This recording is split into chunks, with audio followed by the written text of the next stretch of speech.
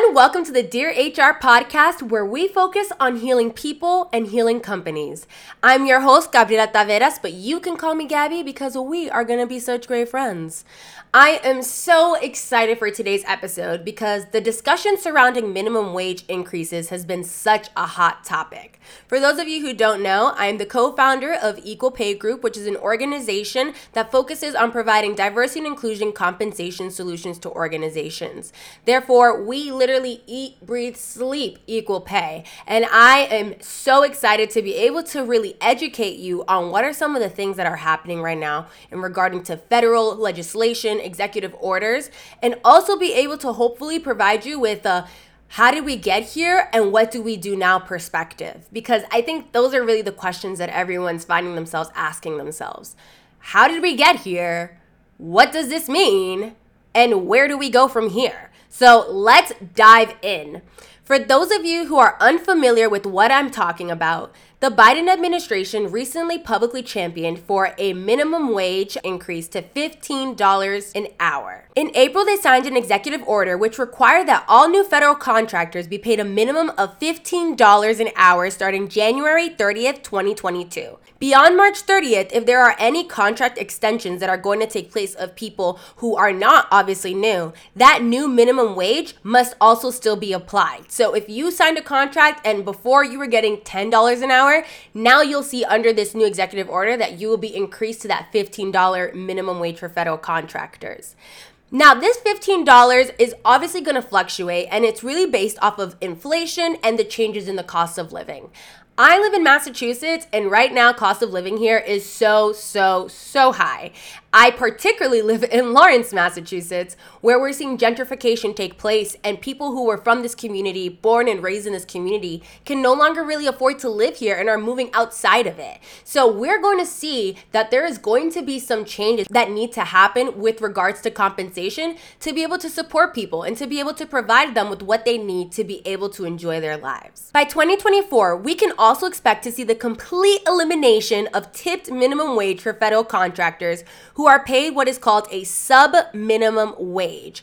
Currently, the way that compensation for sub-minimum wage works is, let's say the minimum wage is $7.25 and you are paid $3. Your tips would have to equate to $4.25 in order for you to be at that sub-minimum wage. Your tips should make up that $4.25 difference for you to hit that minimum wage point. Now, I know what you're wondering. What does sub-minimum even mean? And how do we decide who falls within that category? According to the Fair Labor Standards Act, individuals who are paid a sub-minimum wage are student learners, full-time students employed by retail or service establishments, agriculture, or institutions of higher education, and physically and mentally disabled people whose productive capacity is being impaired. What really makes this executive order different from the one that was passed under the Obama administration is that it does also put a stop to the justification of sub-minimum wage for these groups of federal contractors, especially those with disabilities. We talk about diversity and inclusion all the time. And so think about the mere fact that there are people that because they have a physical or a mental disability that could be perceived as impeding on their productive capacity is really troubling, because it means that we allow room for someone to decide whether or not your quality and caliber of work is something that they believe they should be paying for. If you show up to work, you would think that we should all be getting paid, right? So, speaking of showing up to work, let's talk about some of the crazy things that are happening in the world today now, which really inspired this podcast. A lot of people don't know this, and it's actually really crazy to me that it's not more prevalent and more discussed in the news. But on May 19th, McDonald's workers are going on strike. Now, May 19th is such a significant day because it's the day before the annual shareholder meeting. At the annual shareholder meeting, they discuss finances, they discuss budgetary decisions, they talk about where have they been, how have they performed, and what is the future of the organization. And right now, McDonald's workers are saying that the future of the organization better be with $15 an hour and better working conditions. Currently, there are 15 U.S. cities that plan to go on a strike, and one of those strikes is actually planned to take place outside of McDonald's headquarters in Chicago, and it's being organized with an organization called Fight for 15. McDonald's has heard the cries of its employees, but has since said that minimum wage laws are dependent upon local governments and federal governments. They expect for the local and federal governments to set that minimum wage and for them to abide by it because really, they're not really breaking any laws. So even though the laws aren't being broken, what does this mean for the people who are being impacted? To really dive into that, I want us to go back in history. Get ready, y'all. We about to go back in the time machine. And we are going to go to 1912 during the Bread and Roses strike, which actually took place in my hometown, Lawrence, Massachusetts.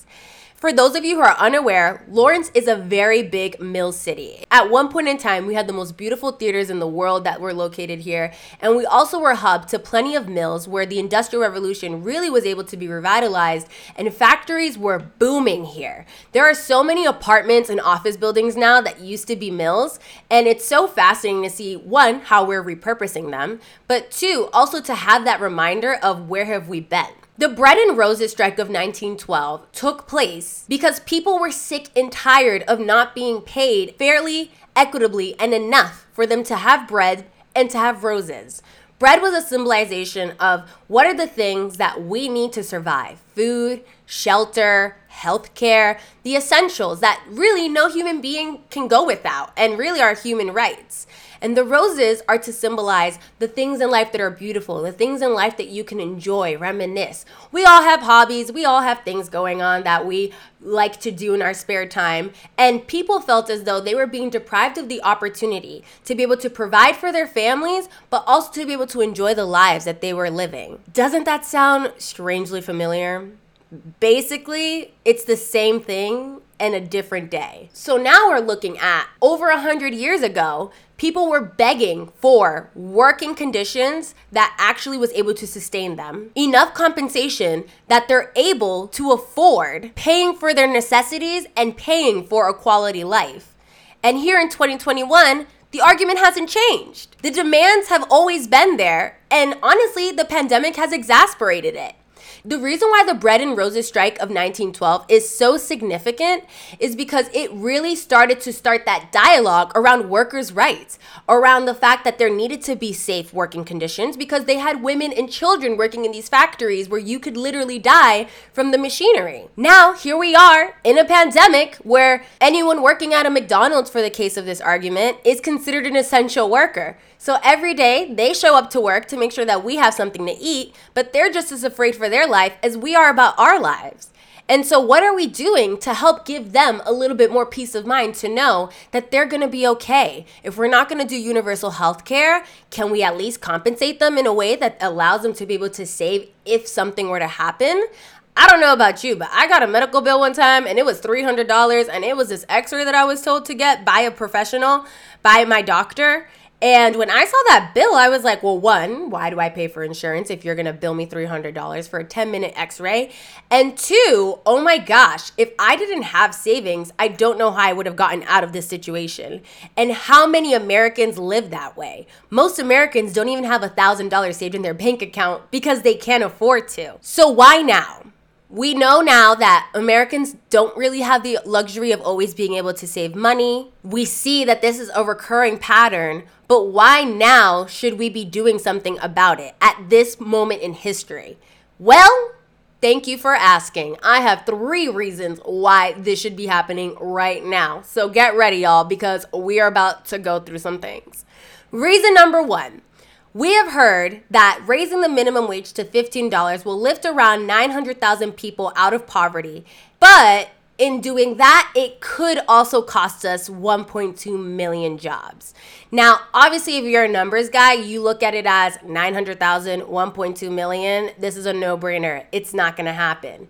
But what people aren't talking about is how in about 10 years from now, 40% of the jobs that exist today that require physical labor aren't even going to exist, because that is the future. The future is, how do we make it simple and how do we keep the cost low? And the way that you do that is by giving really redundant work to technology, robots, machines. I mean, think about it. Before, people used to literally have to give a letter to somebody so they could go ride their horse to the next village over and be able to deliver that message. Now you can just send a text message. So we're always looking for ways to be able to make things easier and faster, especially now with the pandemic where everyone was used to working in office and they had to transition to working from home. And now that everyone's working from home, nobody really wants to go back to work. Why? Because it's just easier this way. We don't have to wake up, deal with the morning commute, get ready if we don't want to. We only have to talk to people when we have to talk to people, which is great, especially for individuals who are low-key on that more introverted or I hate it here vibe. So if the future is technology, if the future is automation, then we need to start investing in the future right now. We've already seen how organizations have laid off millions of people due to outsourcing administrative or teachable skills to other countries. And while I'm not arguing that I don't understand that business case, because I definitely do, especially as an MBA student, I am saying that if you provide your present workforce with the security so it is possible for them to advance their skills so they can be better assets in the future, then why wouldn't you do that? Why is that off of the table and why is that not an option? When you fail to allow your current employees to be able to invest in themselves, invest in their children, by not providing them a $15 minimum wage, which could really help a lot of people, you not only strip those individuals from the security that they could feel today of knowing that they can afford any travesties or unexpected incidences that could happen, it also strips them of the security that they'll be able to provide for themselves in the future when their skill set has been automated. That is what we need to be focusing on, not necessarily how do we save money, but how do we at least invest in the workforce that we have so they can actually go and be able to better serve themselves, their communities, and hopefully our organization as well. Now, I have a really strong example for you, but it also ties into my reason number 2. And reason number 2 as to why is it that now is the perfect time to increase the minimum wage to $15 is that it improves wellness and hence productivity. A perfect example is Dan Price. For those of you who aren't familiar, Dan Price is the CEO of Gravity Payments. And he actually did something that was super unexpected way back when in 2015. He took a personal $1 million pay cut to raise his company's minimum salary to $70,000 a year. Now, of course, this wasn't always well received. Some people called him a socialist and a communist and said, you are absolutely insane. Why would you do that? And it even cost them some business as well, as certain customers said that that wasn't something that they wanted to be a part of. It felt like a super political move and they didn't want to make a super political statement. Even people within his organization that were higher leveled, higher paid employees, they even left the organizations because they felt like the pay raise was unfair to them. So this really just goes to show that, one, regardless of what we do, someone's always going to be upset. But at the end of the day, Dan was still able to really reap the rewards and be able to show us such a compelling and different perspective on why is it that equal pay and why is it that paying a living wage is so important. In just 5 years, now again, remember this happened in 2015 when he took that pay cut. In 5 years, they were able to increase their processing volume from $3.8 billion to $10.2 billion. Before the pay raise, less than 1% of the company was even able to purchase a home because they were in Seattle, which is a very expensive market. Now, 5 years later, 10% of the company's employees actually own their own homes. So again, he realized that in doing this change, in doing something that was very untraditional, unorthodox, that it actually ended up benefiting his organization because they were able to gain a level of stability that a lot of these people were not able to. In 4.5 years, they had more than 40 babies. 40 babies, y'all. Imagine going from 0 to 2 babies born a year to 40 babies, more than 40 babies being born. Because people felt like they could actually afford to have families. These are the things that we're all supposed to be talking about when we're having this dialogue. We're also obsessed with the business case about why we should or should not be increasing the $15 minimum wage, when we really should be focusing on, if we do this, what does this do and mean to our people? Because when the pandemic hit, And Dan's only two options were to either lay off 20% of his workforce, which is about 40 employees, or declare bankruptcy.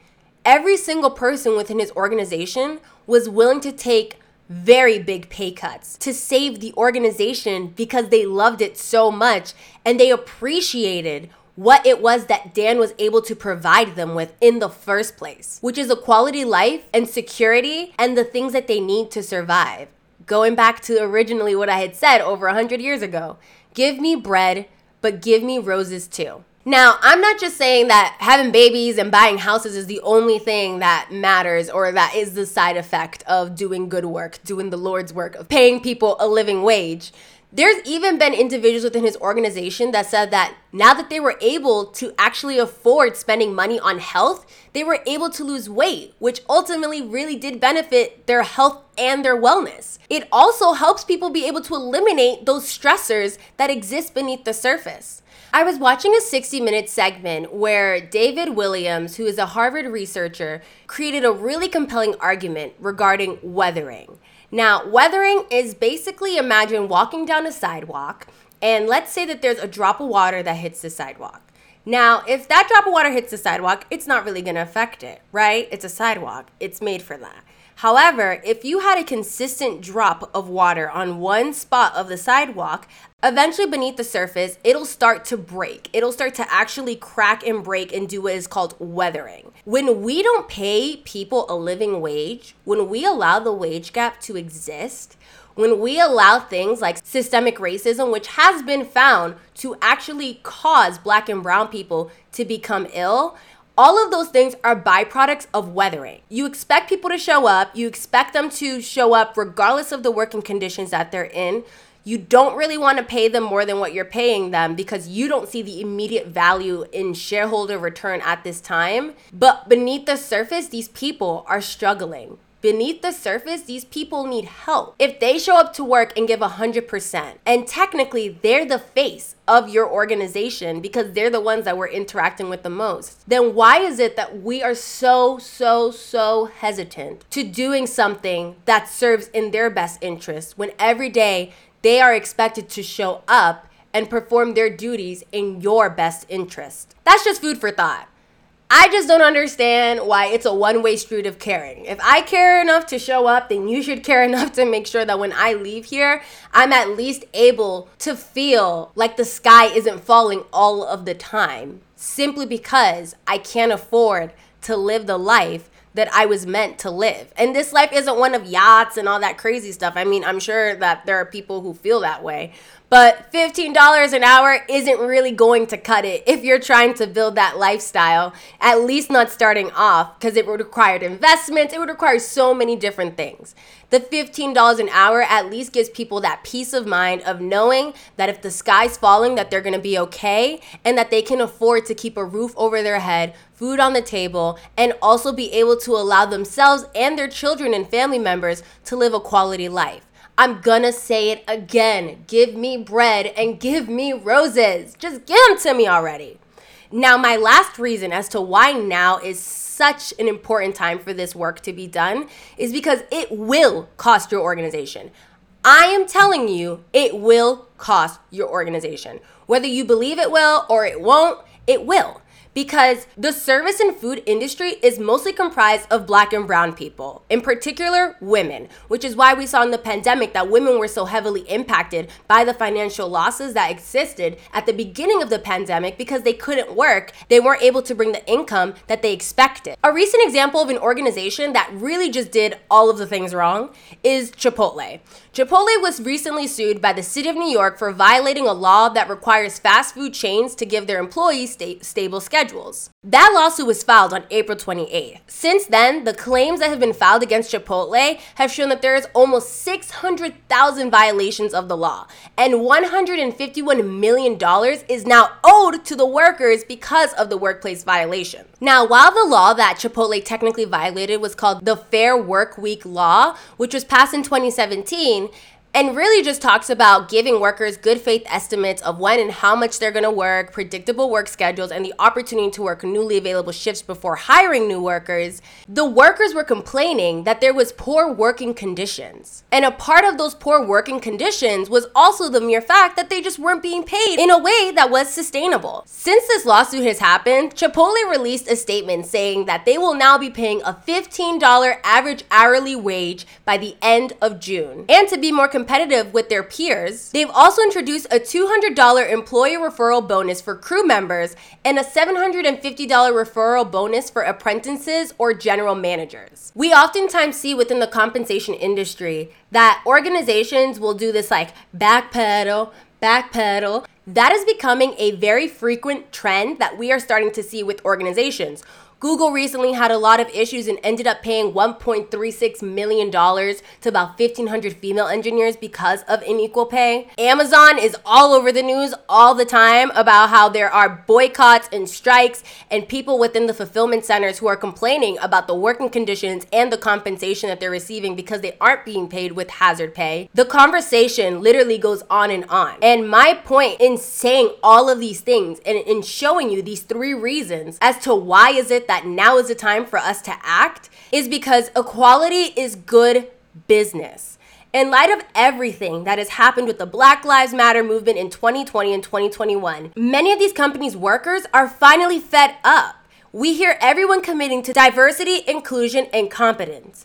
But using excuses like local, state, and federal laws as a means of explanation why a $15 increase isn't possible, like very strong air quotes on possible, defies all of the truths, again, very strong air quotes around the word truths, that they shared. Most of the workforce at these organizations are Black and brown people. They're people of color.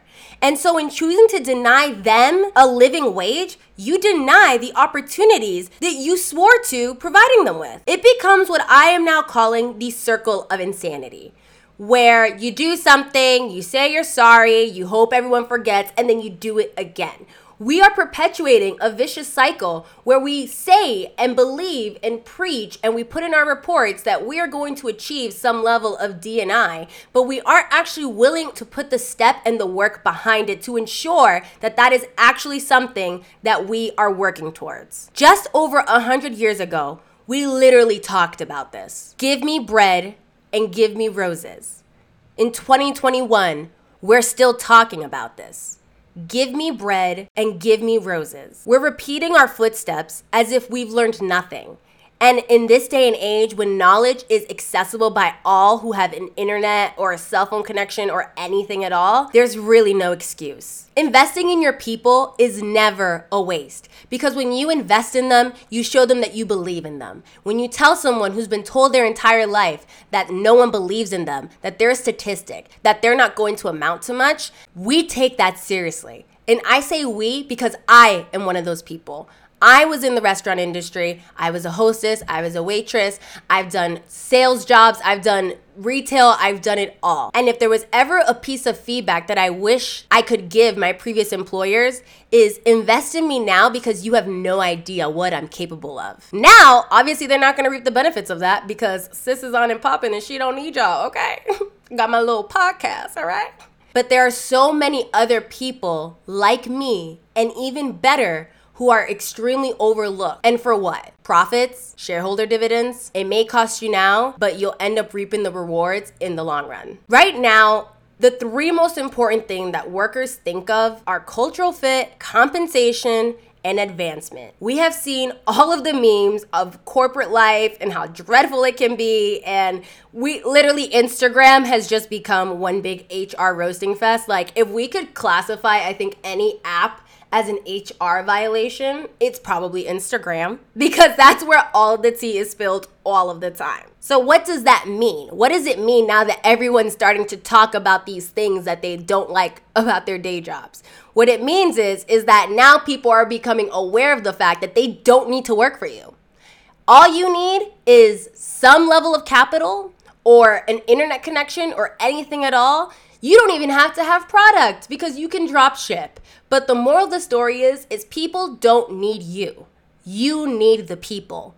Because as we move away from being a large exporter in products and goods, because the United States is lacking in that department in comparison to India and China, for example, we are going to become a skill set based country because we don't have the infrastructure to compete with other countries that develop products. And so we can't compete. We need to invest. Invest in education, invest in skill sets, invest in management training, invest in the futures of the people who we have showing up every day for us, even when it's hard, even when they don't know how to, even when they feel like the sky is falling, they still show up. And now it's time for these larger organizations to show up for them as well. No one's expecting that they're gonna be a cultural fit anymore, y'all. No one cares about being a cultural fit, especially when you have remote work. What they care about is what is it that you plan to do to help them. So help them. Just give it a try. See what happens. Because I promise you, when you do, like Dan Price did, you will see those returns. And when you see, it's like going to the gym. You don't want to go. You know it's going to hurt. You know you have to pay to be there. Like, what is that mess? I have to pay to go to this place, to be in pain, to sweat, and I don't even want to be here. Yes, that is all correct. However, when you go to the gym consistently for a couple weeks, a couple months, you see the return on your time and your investment and your work. That is what you can do for people and with people today. You want to be better? You want to make more money in the long term? Guess what? It starts by raising that minimum wage. So that is all that I have to say today about this topic. I am so, as you can see, super passionate about this.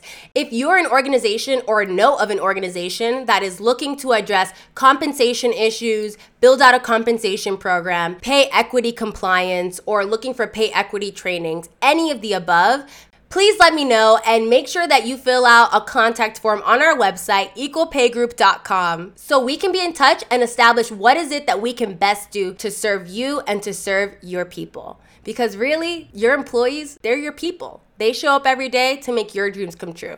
So let's start showing up for them. If you love the content in this podcast, please make sure you subscribe. Please leave a review and let me know what your thoughts were. I would really love for this to be a space where we can create dialogue and talk about these really compelling issues that are happening that I don't think get really enough airtime, honestly, for how much it is that they affect our day-to-days. Stay tuned because I am so excited for what we have in store for this podcast. It's been a dream in the making for quite some time, and I'm just so excited that now we're able to share in this dialogue together. Talk to you later.